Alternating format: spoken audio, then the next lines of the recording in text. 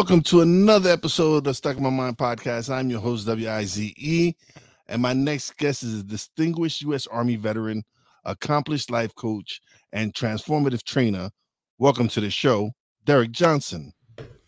Hey, how's it going, Will? Pleasure to be here, good, Wize. Thanks for stopping by, man. How you doing today? Doing great. Been an awesome month. That's good. All right, so let's just jump into this. All right. So, like I mentioned, you in the U.S. Army. How did your experience in the U.S. Army shape your approach to coaching and mentorship? Great question. So, what I took from the U.S. Army was the discipline aspect and the camaraderie. And I'll start with the camaraderie. So, some people, they didn't play sports as a child or as a teenager, so they never really had that group setting, whether it was males and males, females and females, or best of both. But the camaraderie aspect is definitely something that I brought into it, because if they didn't play sports or were never part of like a group or sales team professionally or personally, then they don't really have that experience of having that camaraderie of people that truly just want them to level up and win together rather than just like a one-man team or every man for themselves. So definitely the camaraderie, bringing that aspect to it. And then number two is the discipline. And more so with the daily routine, starting with the morning. As you know, sports, military, we all get up early. So I never force people or tell people what time to wake up, but I do make the suggestion to get up a little bit earlier so they at least have 30 minutes minimum to themselves, whether that's going for a walk, whether that's just meditating, yoga, hitting the gym.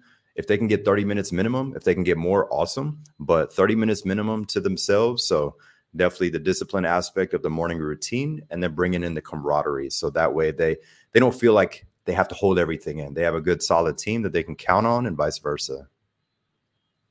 All right. So can you share like a pivotal moment for you in your military career that significantly influenced your coaching philosophy? Yes, 100%. So dealing with the different personalities and cultures. So seeing people bumping heads in field training. You're sleep deprived, you're hungry, you're dehydrated, you're in the heat, you haven't showered in a few days, you've used baby wipes. Like, we can all paint the picture, but you're out there and everybody's just annoyed. No matter what their rank is, at the end of the day, everybody's human in that moment and is annoyed, but we have a mission to do, an objective to get completed. So in those moments, a lot of soldiers would argue, they'd be on edge, and there's a lot of hostile energy and hostility. So as the leader, being able to sense, does he or she need to vent? Maybe they're going through something personal, and everything that's happening here right now to all of us is maybe not the icing on the cake. It's something at home, or it's, hey, this person took their last pack of macaroni, whatever it was, and they just like flipped out. But being able to identify each individual person, how they react in different situations. So an example could be some people, they love the drill sergeant mentality, and that's what they need. The very straightforward, very direct. Others, they just need to be pulled to the side and just ask him or her, hey, what is the main thing that is bothering you? I can tell that there's a lot on your mind, but the key moments would be in the heated moments where everybody was annoyed with each other and just wanted to go home, being able to identify how to approach the team as a whole or the platoon and squad, and then how to approach the individuals one-on-one, and knowing, okay, I can sense his energy is different today. Let me approach him this way.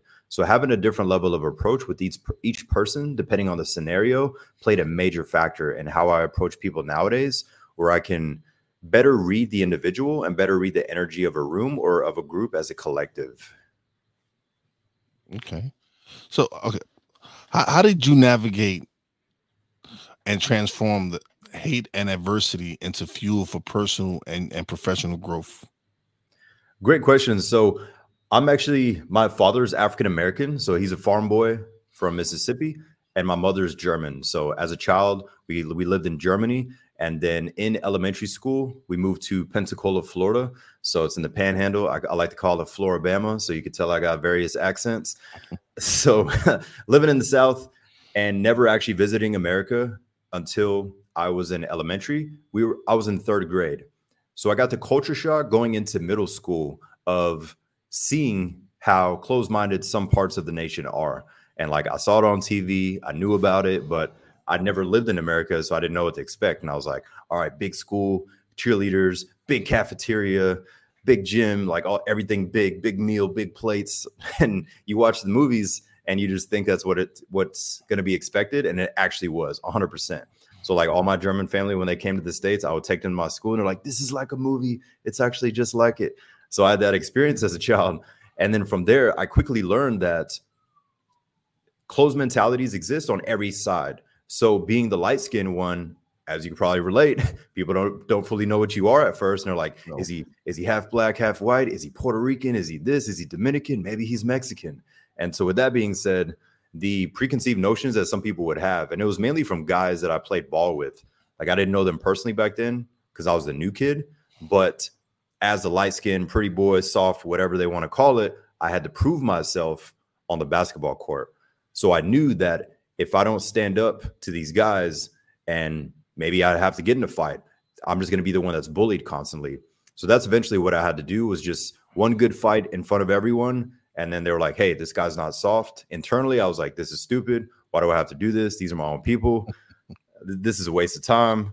But I was like, I have to, or I'm just going to get bullied this whole year. And I don't want to deal with that. So one was standing up for myself. And I'm not just condoning violence, but it is what it is. Back then, like you had to stand up for yourself. Yeah. So being able to utilize that, but not seeing it as I hate anyone. It's more so like, hey, this is their territory. They grew up a certain way. Dad thought a different way. His grandpa thought a certain way. And the same thing with other cultures or other races. So definitely being in that position to having to prove myself to my own people, and as in mainly African-American guys. But after that, there was like the mutual respect. We weren't really friends. A lot of the guys I played ball with, but we respected each other. Like, hey, he has my back, I have his. We're not scared of anything. So there was that one main thing as a team.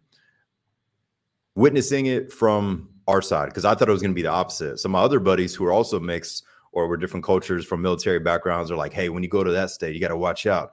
Because like half of my school was country black folk and the other half was like white rednecks. And I was friends with everybody. So I didn't care what color anybody was.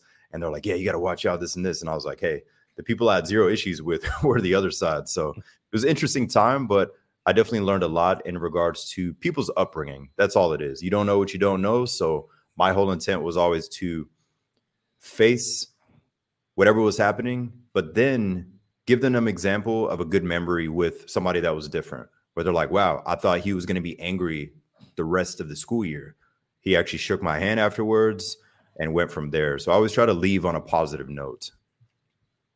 Cool. Yeah. And in what ways has fitness played a role in your personal healing journey? And how do you incorporate that into your coaching? Great question. So growing up, both of my parents grew up poor and they became highly successful. So my dad was U.S. Army for 25 plus years and he retired.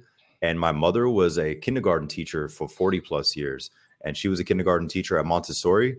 I didn't personally go to Montessori. That's a private school. So a lot of people knew both of my parents all around the country and in different countries as well. But with that being said, they faced a lot of trauma in childhood and teenage years.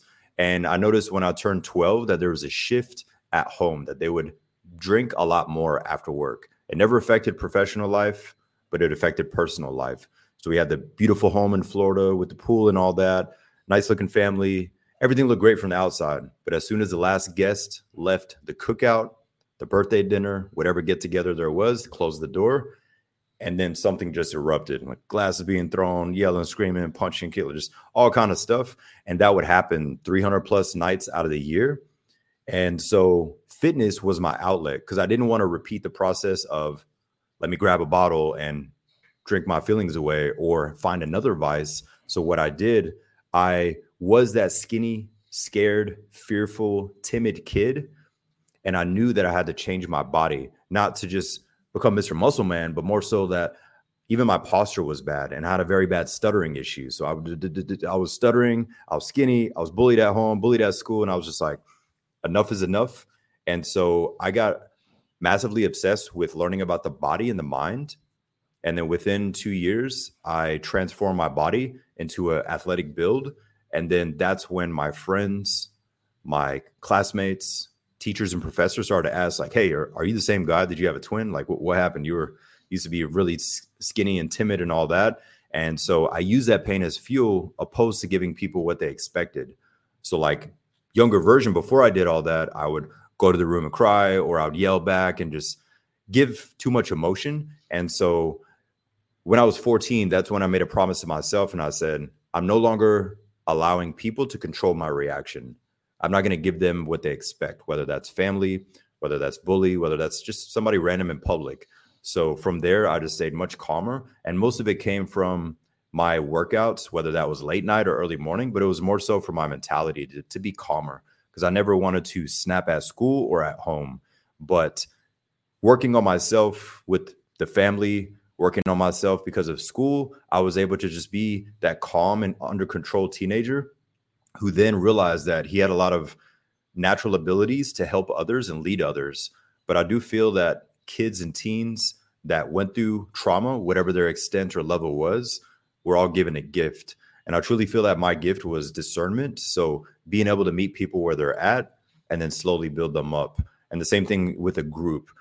And I think it's just because when you're that kid thinking something's going to be thrown at you, you're going to get hit or thrown against the wall, you're always on edge and always hyper aware. So I think that was another cheat code for the military, is like everything at home set me up for it. I was like, okay, drill sergeants, y'all don't stand nothing against my 5'4" German mother. So I was used to the yelling and screaming. I'm like, this is a walk in the park.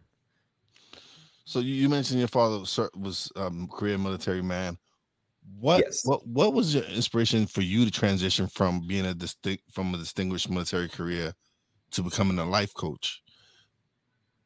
Great question. So the transition was that I always forecasted that I wanted to utilize the military as a stepping stone. I never truly wanted to go 20 plus years and retire. Everybody else was like, oh, you should, because of retirement plan, XXYZ, and like all these different things. I was like, hey, that sounds great. I understand what it is, but my heart and my passion was always in helping empower other people and seeing them so prideful, seeing them so happy and excited about life because they accomplished their goals. So I knew that it would be coaching. It all started as just fitness and performance.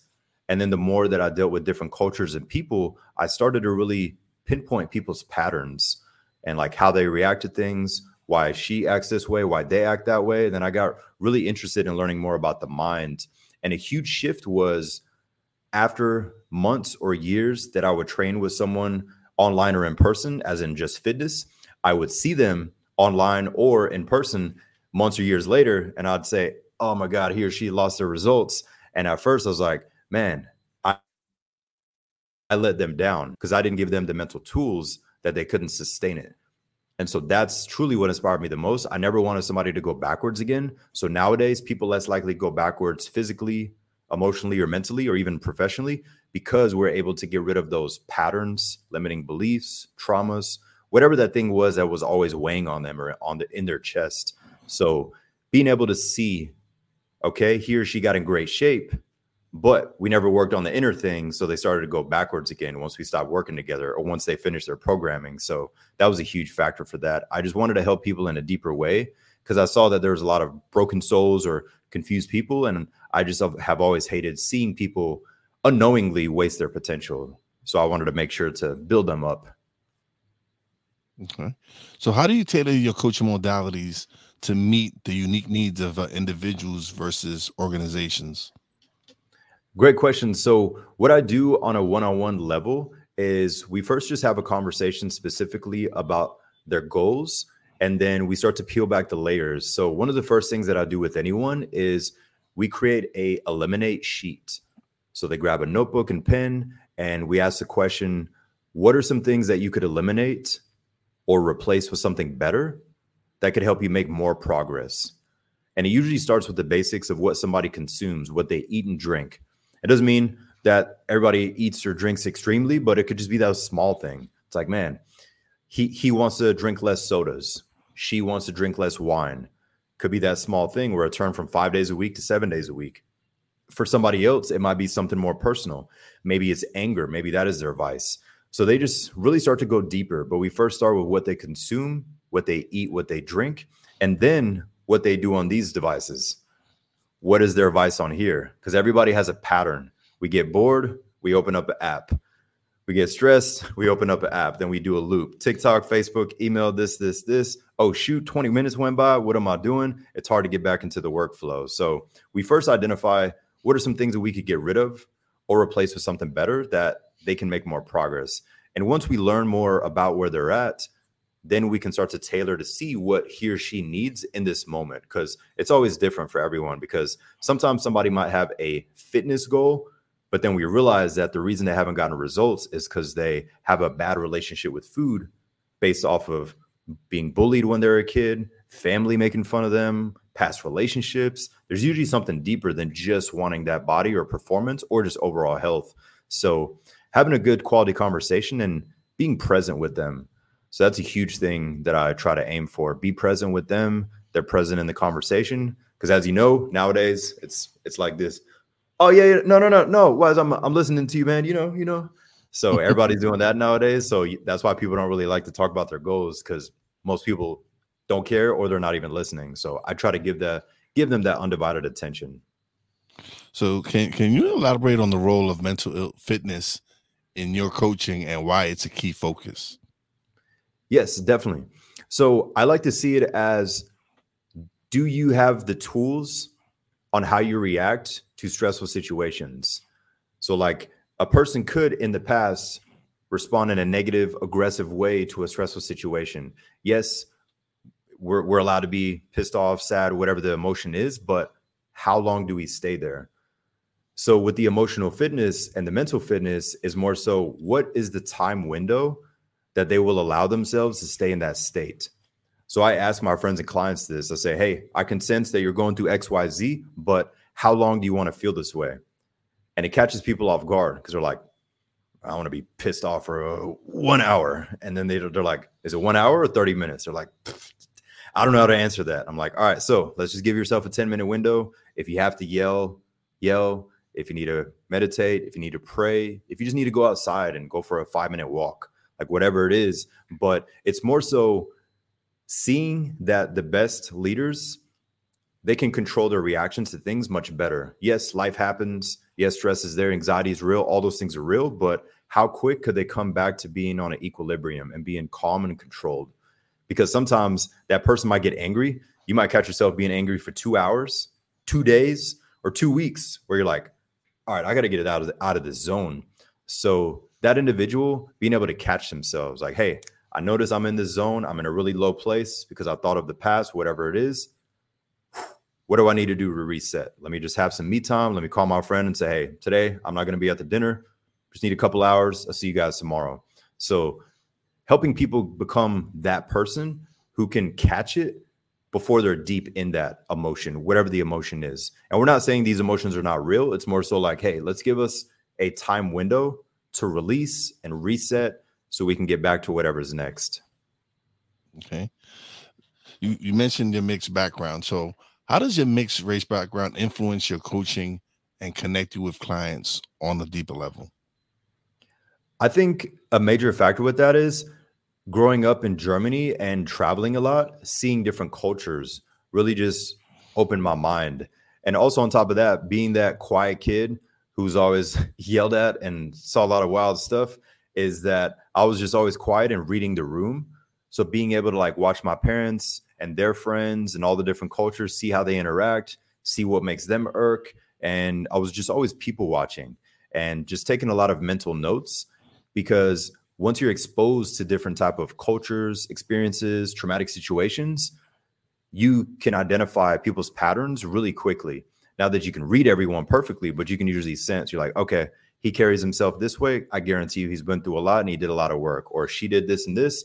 And you can start to really read the room, seeing how people react to things. But I think one, being mixed and just seeing different cultures, like Germans, they're very strict and gung-ho professional. They're extreme OCD. So there's that side. My dad's side is from Mississippi, from the farmland. So they got the work ethic, the discipline, up early and all that. So kind of taking the best of both, but also with our surroundings.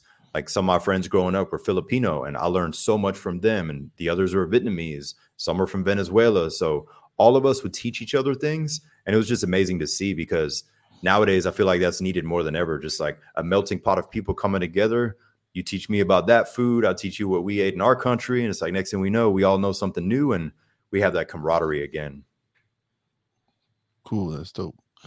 What principles guide your coaching when it comes to helping clients take control of their minds and bodies? Teaching them how to become that individual that they would be proud of, and seeing that how they can give back to others, whether that's personal, whether that's their career, maybe it's charity work or nonprofit, but making that person proud first. So it's always based on them first. And society would say, well, that's selfish. You need to do this. But we see it as selfless, because when you take care of you first with your morning routine, you're in a good headspace. No matter what traffic happens, no matter if Wi-Fi goes out, no matter if somebody pisses you off in public, you're going to be like, hey, I had a good morning workout. I already planned my whole day. I'm in a good zone. Nobody's going to ruin my energy. So being that person repetitively by just having control. But what we aim for is to become that person that he or she would be proud of, calm and confident, and see how they can give back to others in whatever way that gives them a passion or gives them a rush. Yeah, no, you're absolutely right. You need to. It's something that I've learned last few years, is that I need my time to recharge my battery. I need my time to really get back in space, especially when. So right now we're going through something with my family, because my mom is suffering from Alzheimer's, and it's getting worse. It's progressing, and I could look at it and be upset and angry and everything. But I start looking at the times I had with her, and I when I think of her, I think of her of how she used to be. I don't look at her as she is now. Yes. I look at her at how she used to be, the strong, independent woman that I grew up with. So it's like, but you have those moments that these things, obstacles in your life, they get in your way. But you gotta overcome them. You have to face them and look at the bright side of everything in life. Exactly, 100%. And on a faith level, I truly believe that everything is happening for us, not to us, even the bad, because sometimes those situations can like spark a whole new path, career or personal, for someone because of something that happened with families. So it's always interesting, the big picture. But I know that deep down that she's going to be proud, and whoever else is in the circle of family or friends, they're going to be proud of what you're doing, and just using all that stuff as fuel when you're like, you know what? I got hundreds of amazing memories. I remember this, remember that. I don't know if you got wife and kids, but you're cooking a dish that she used to teach you how to make, and you have those good memories, and holiday season's coming up. So taking all that with you. Oh, definitely. It's she's, to me, she's been that person who, like, grown up, she was the family member that her door was open to everyone. It didn't matter where you came from, who you were. Her house was open to, if you needed somewhere to stay, her house was the place. She took care of people. She's her thing was always taking. No one went to our house and ever went hungry. Yeah. Like, what we might not had a pantry full of food, but what we had, she made sure if someone came to our house that they were fed. So being raised by her and looking at how she treated people and how they treated her back in return, that's how I live now. Is I treat people the way I want to be treated, and I get that from her. I get that. I get the way she treated. It didn't matter who you were. She treated you with the utmost respect, and that's how I go into life. When I meet someone, I treat them with the utmost respect, and if they can't treat me with the same respect, then I don't associate myself with them. I make sure that I'm not around that energy. But for the most part, I've learned from her that if you want to be treated a certain way, then you need to know how to treat people. Exactly. Is she from where's she from originally? My mom's Puerto Rican. Okay. Makes sense. Yeah. That was my guess right when we popped on. Also with the Yankees hat, I was like, all right, I could tell.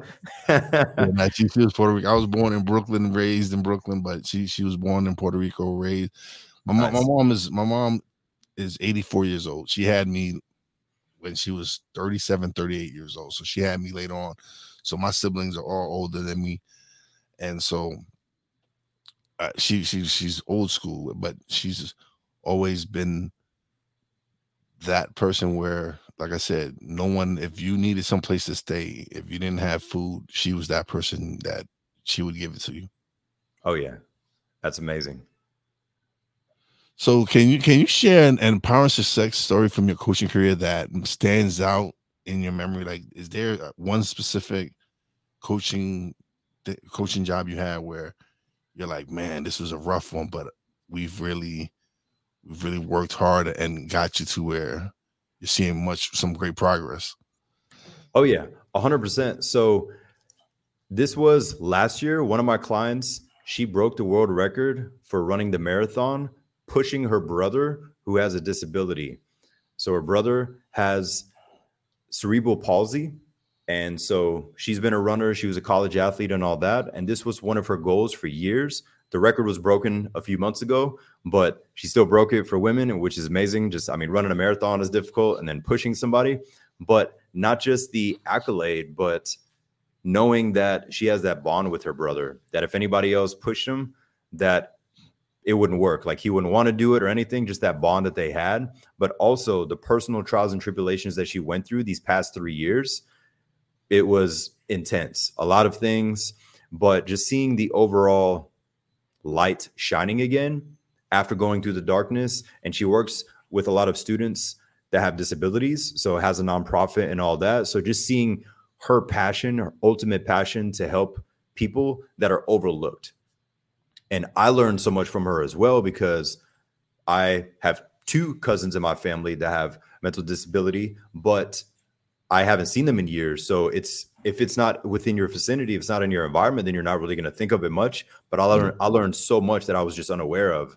And it was just very interesting because it really made me see things differently, more gratitude, humbled ourselves, but just really seeing that, wow, somebody is always going through something worse. We're not trying to undermine that our stress doesn't exist, but it's always interesting to see, like, you would never know because it's the most positive, brightest person. It's like, hey, do you need anything? Pleasure to meet you. It's like always high energy. Yeah. And then realizing like, wow, behind closed doors, there's a million things going on. So it was just amazing to see like how positive somebody could still be, even though that they were boiling for months and years on end because of some family and personal things, but just that light and seeing at a big picture. My favorite thing during the holidays is seeing clients post on social media and seeing their real smiles. Like you could always sense it. You see an old picture of yourself in Facebook memory 4 years ago. You're like, oh yeah, me and my group of friends. I'm like, ooh, I was in a dark place. I could see it in my eyes. I'm smiling, but that's not real. I know exactly how I felt that night or that day. So I could see that with my clients. And so holiday season, I love it because I can always sense what the real smile is, what the pride is, or if they're like crying, like whatever it is. But I love seeing like where they're at, because maybe this person is now married or in their first relationship in years. Maybe this one is in a new home. Maybe this one was able to take their family on their first vacation, just like all these things. And it's just amazing to see, because thinking back, I'm like, wow, I remember day one, he was just like, man, I just want to do 225 on bench. And that was the only goal. And then now he's married and has kids and all this stuff. So always seeing the journey and just seeing people happy and excited about life. So it's amazing to see. And in hindsight, just seeing like somebody was in hell, quote unquote, or in a darkness, and we're really close to giving up, to then pushing and driving through, keeping their faith strong. And then now looking at them, it's like, wow, they're crushing it in every area, and not taking everything that came from me, but working together as a team. It just inspires me. And I feel like that's what it's all about. If we can make a good positive impact, we can create a positive ripple effect. Because if they see you in a good headspace, they see her in a good headspace, they're like, wow, they carry themselves in a different way. And that makes people want to join or just vibrate better as well. Because the same thing happens in reverse. Yeah. We get around somebody in public, we're like, yeah, let me stand in this other line. They didn't even say anything. You could just feel and sense their energy. You're like, all right, I'm gonna use that checkout line. So you're a 3-time winner of Soldier of the Year, right? How has that influenced your leadership style and your coaching techniques? So it honestly was me overcoming that scared, timid child. That's why I joined a lot of training schools and went to the board. Like, you don't have to compete for that, but I did it more so for myself. So being that scared teen, I had a fear of heights. I had a fear of public speaking. I had many fears. It was just like crippling. So I knew that sports and fitness would help, but I knew deep down I needed to serve and like face a lot of other things, which would make me grow more than ever. So that's a huge factor of what drove it, was just making that younger version proud. And so going to the board, Soldier of the Year, at least in the U.S. Army, consists of three things. There's the physical fitness test and a lot of other physical tests outside of just the basic test. 2 is a written test, but keep in mind you're dehydrated, sleep deprived, you're hungry. So like you're already physically and mentally tested. It's not just like, all right, you woke up, go to the cafeteria, eat, then take a test like college. You're tested in many ways. And then the last one is you go to the board, which essentially means you pound on a door, the highest ranks tell you to come in, you stand at attention by a chair, and you just see a table of a row of the highest ranks, male, female, just like scolding you. And then they tell you what to do. You sit down and they're just drilling you with questions. It's like a verbal test, but they try to throw you off because he might ask you something random like, who won Super Bowl 1998? And you're just like, what the hell does that have to do with anything? And then this person asks you about in year 1942, what war, or like, what is this article? And then like they try to throw you off. But I love those environments because I would just think back to childhood and teenage years where I was like, all right, everything at home was worse than any of this. So bring it on. So I always thrived in the high pressure moments because I was always living in a pressured home. So like facing life, I was like, all right, can't get worse because I've heard the wildest shit ever and seen a lot of crazy stuff. So I was like, all right, I can take the drilling. So in the moments of feeling the pressure, I would just respect everyone, do the best of my abilities. And then afterward, just feel pride that I gave my all. Even if one of the years I didn't get it, it was more so to make that younger version proud because he could barely even walk straight or like form a sentence without being scared. So in your opinion, what are the key elements that differentiate surviving from thriving? And how do you install this in your clients? Great question. So I see it all as, what do we take away from the experience?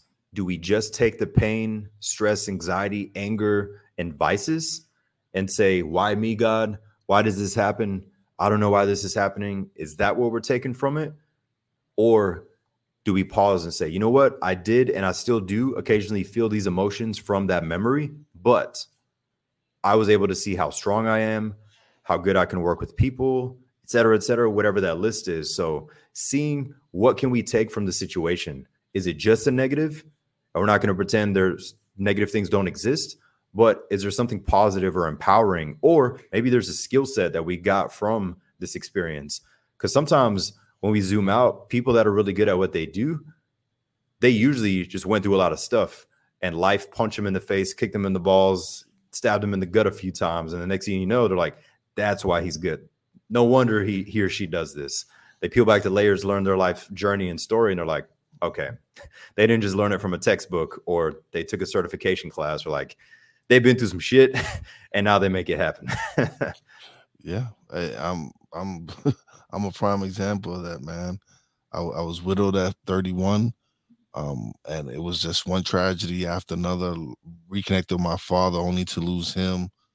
I lost 2 brothers, an aunt and uncle that helped raise me, and I was angry for many years. I was angry. I was like, why? I was in that mentality where, why me? Why am I being punished? And then one day it hit me like, it's not you. Is this you're not being punished. This is just part of your journey. These are lessons that you have to learn in life. These are things you have to go through in life. You're not being punished. You're not being picked, singled out by God. You're not being. So it took a few years for me to really get back to, because it was crazy, because prior to my wife passing away, she had introduced me to the world of self-development. She introduced me to Tony Robbins, Louise Hayes, so many different other people, and it was her way of preparing me for what was to come. And at that time, when it happened, I didn't look at it that way.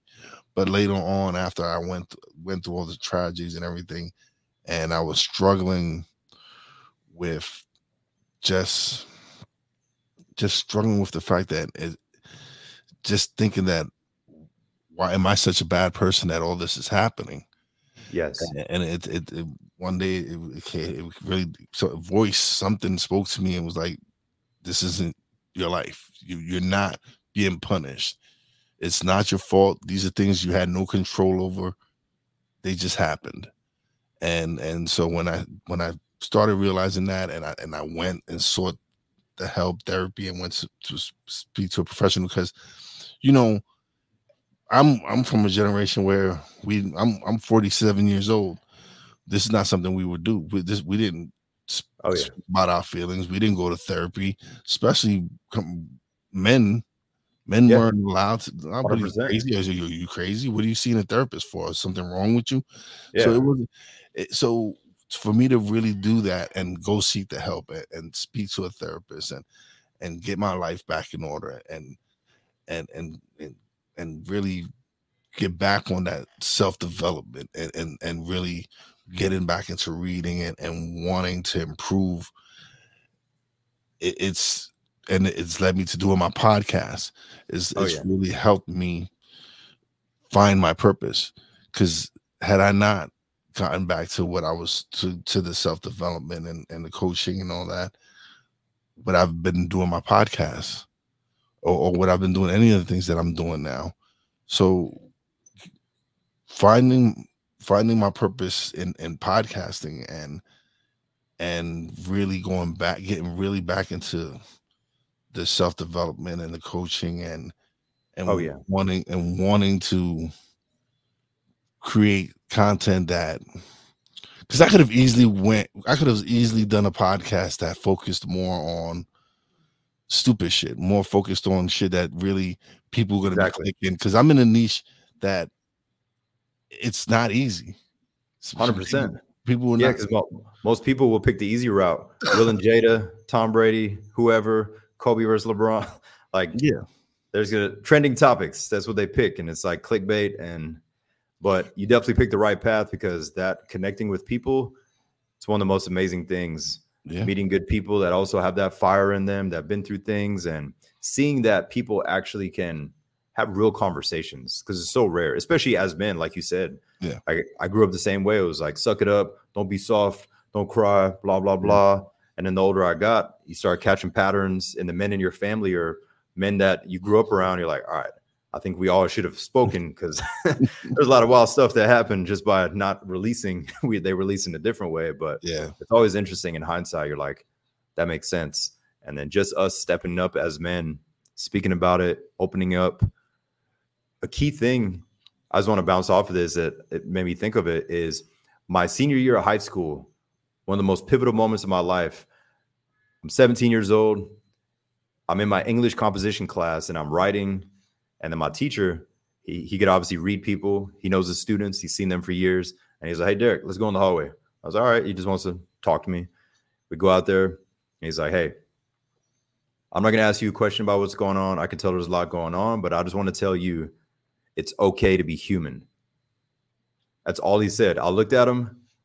My knees buckled and I cried in his arms for like 5 minutes. And that was the first time I cried in like 7 years at that time. And like he could just see it. Like I was just writing, doing my assignment, but he could just sense my energy. He's like, something's different with him. Pulled me into the hallway and literally just said, it's okay to be human. And to this day, I say that in my head sometimes, where I tell my male and female clients, I'm like, hey, sometimes you just need to release. Even if you're not even sad, you might be in the car and just be like, just grab the steering wheel and yell, or just cry for 2 minutes, release, breathe, gratitude, thank you, God, whatever somebody believes in, reset and keep going. Sometimes just releasing is one of the most powerful things, because most people, they hold it in so long. And that's why the vices come in, because they'll try to overshadow whatever that feeling is. But especially as men, if we could just release sometimes, we can reset and then we start to make better decisions. But that was a pivotal moment where something so simple but hit powerful. And thinking back on, I'm like, wow, if I would have had a video of that, I would have loved to see that, just to see, because I was not a crier at all, but at that time he could just sense my energy.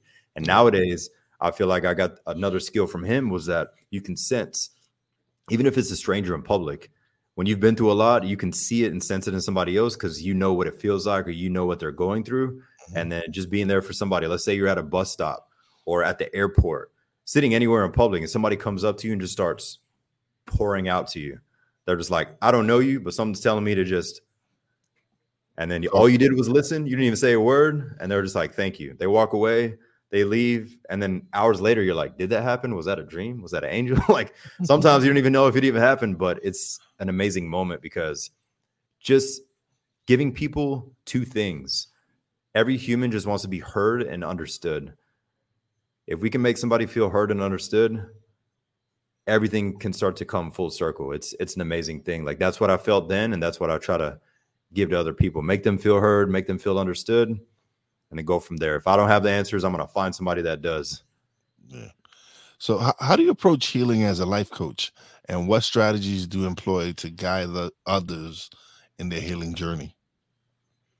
So the first thing that I like to focus on is, as I mentioned earlier, is first see what you can get rid of or replace with something better.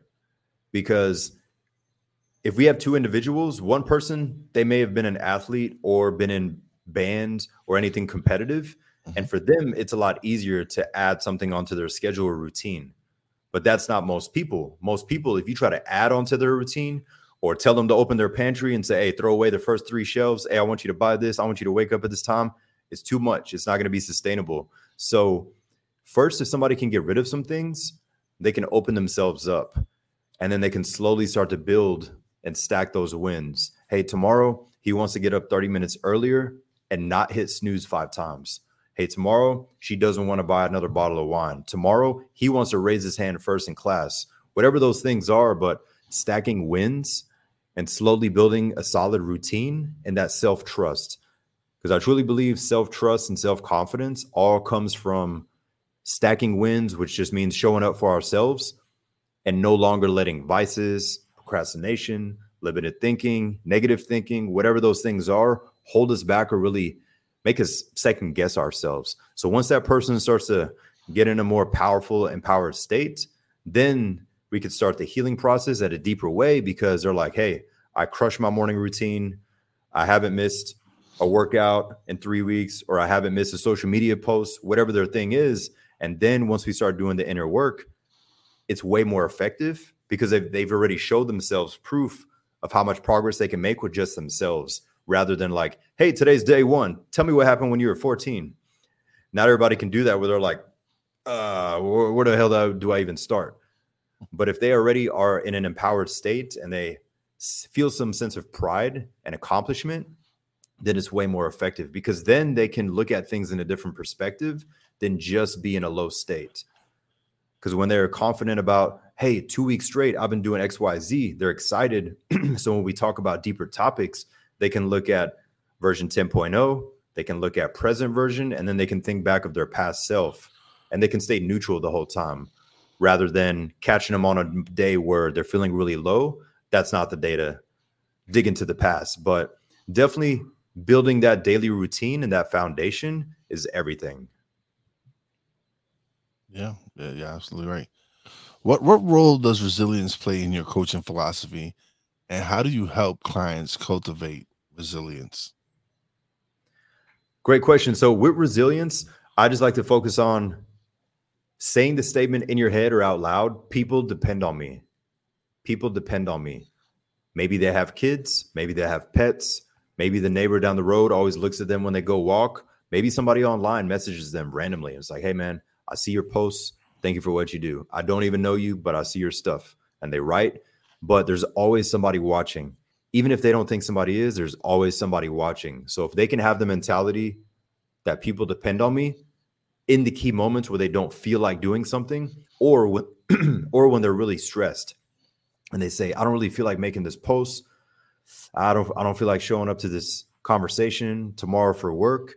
But if they can start to think of who depends on them, because somebody does, then they start to get a rush. And it's not that we're just trying to show up and give to others. We're not trying to people please. It's more so, hey, let me take a breather. Let me reset.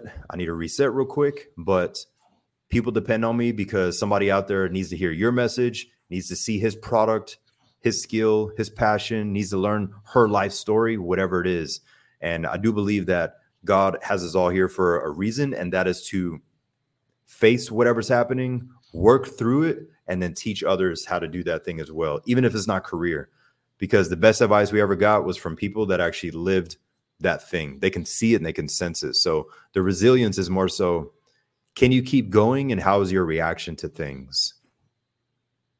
Yeah, it's definitely it is definitely something that you can build up. Like for me, like I said, it was just one tragedy after another, and it got to the point where it's like, man, how much more can I take? Like, and then I really sit there and I looked at and I reflect on it, and I'm like, well, if God wouldn't give me anything I couldn't handle. And so this was my path. This was the path that I was supposed to take. These things were supposed to happen and be a part. Like someone asked me, do I regret any of the stuff that happened? And my answer shocked them, because it was no.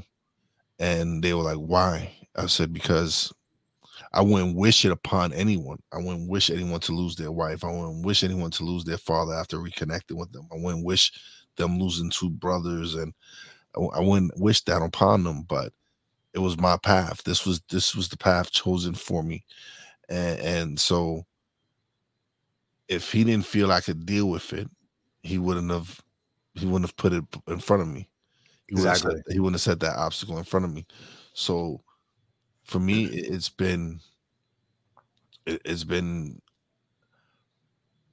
I look at life completely different with everything that's happened, and I am grateful. Like I everything I've been through is also prepared me for what I'm going through right now with my mom.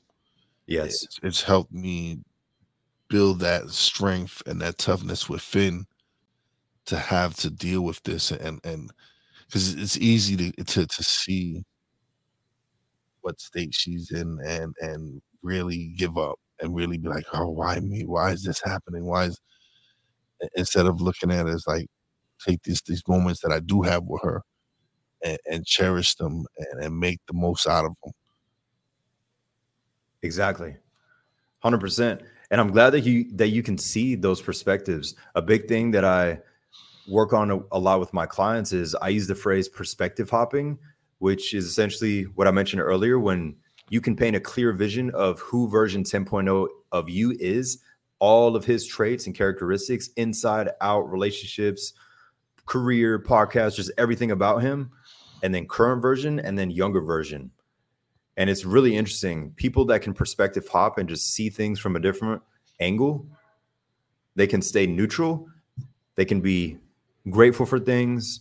They can be proud of themselves, and then they can be excited about the future. But it helps those individuals not just be stuck in one zone, where they can see, just like you mentioned, now you see the big picture because past you went through those things. And it's always amazing to be able to connect the dots. And then sometimes, even if we don't know what's next, it's just that faith can continuously just keep building.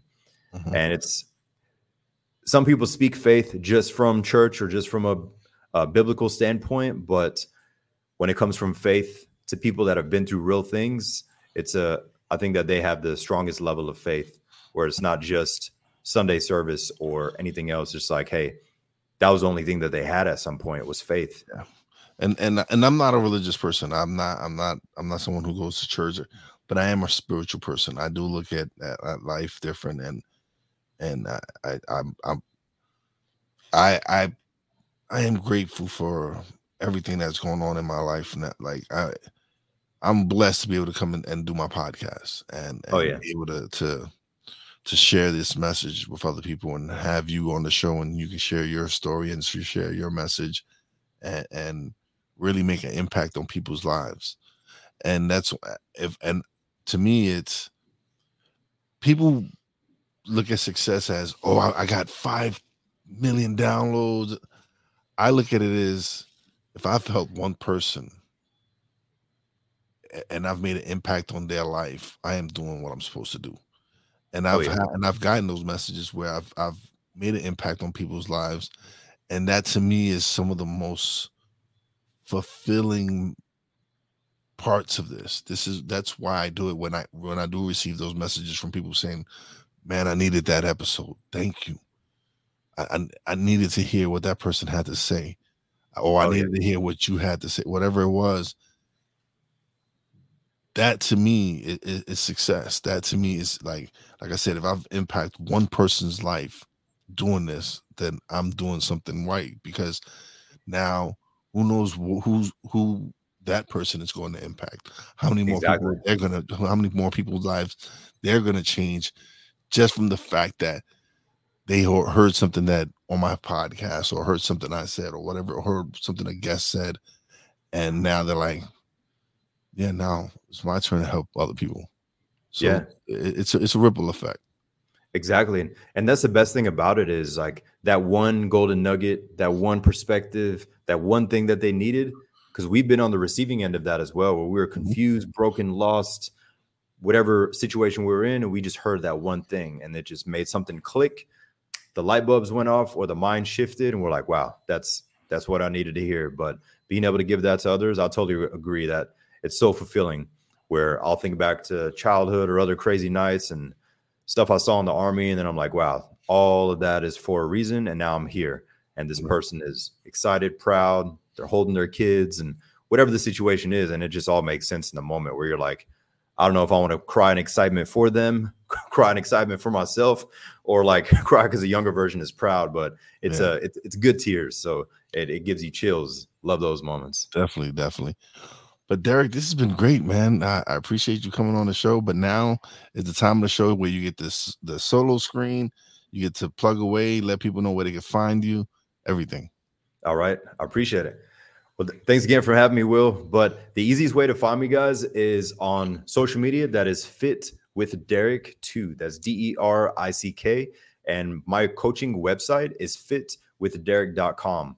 On there, I just like to show real people with real results. I have pictures and then also videos, and they just tell about their journey, where they were personally, spiritually, or professionally, and where they are now, and how the journey went for them. So the whole intent is to help people win, so they're thriving, not just surviving. So they're thriving, not just surviving. And my whole intent with social media is just to plant seeds. If you hit snooze 5 times every morning and you watch my videos, I'm going to plant a seed and be in your head where you stop hitting snooze. It's my whole intent. Plant seeds, make you a little bit uncomfortable sometimes, but make you not waste any potential. I feel like that's what it's all about.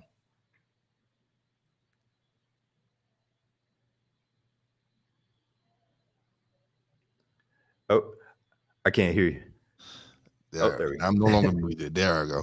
So I will be putting a link to his website in the description. So definitely you can check out his website and check him out. Follow him on all the social medias and everything. Thank you, Derick, man. This has been great, man. I appreciate it, Will. Thank you for having me. And thanks also for the transparency. It's rare for men to do this, and that's what it's all about, man. Oh, no, listen, man. This is what I love doing my podcast. But we were live. We had some comments there. Mickey Delaney, he's from Washington State. He goes, hey, Will, hi, Derick. How are you both? He wants to thank you for your service, Derick. And I appreciate it, Mickey. Yeah, no, this is another reason I do go live, is because I love the interaction. I love the fact that people can leave comments. People, if something I say or my guests say and they feel it, they can share their opinions on it.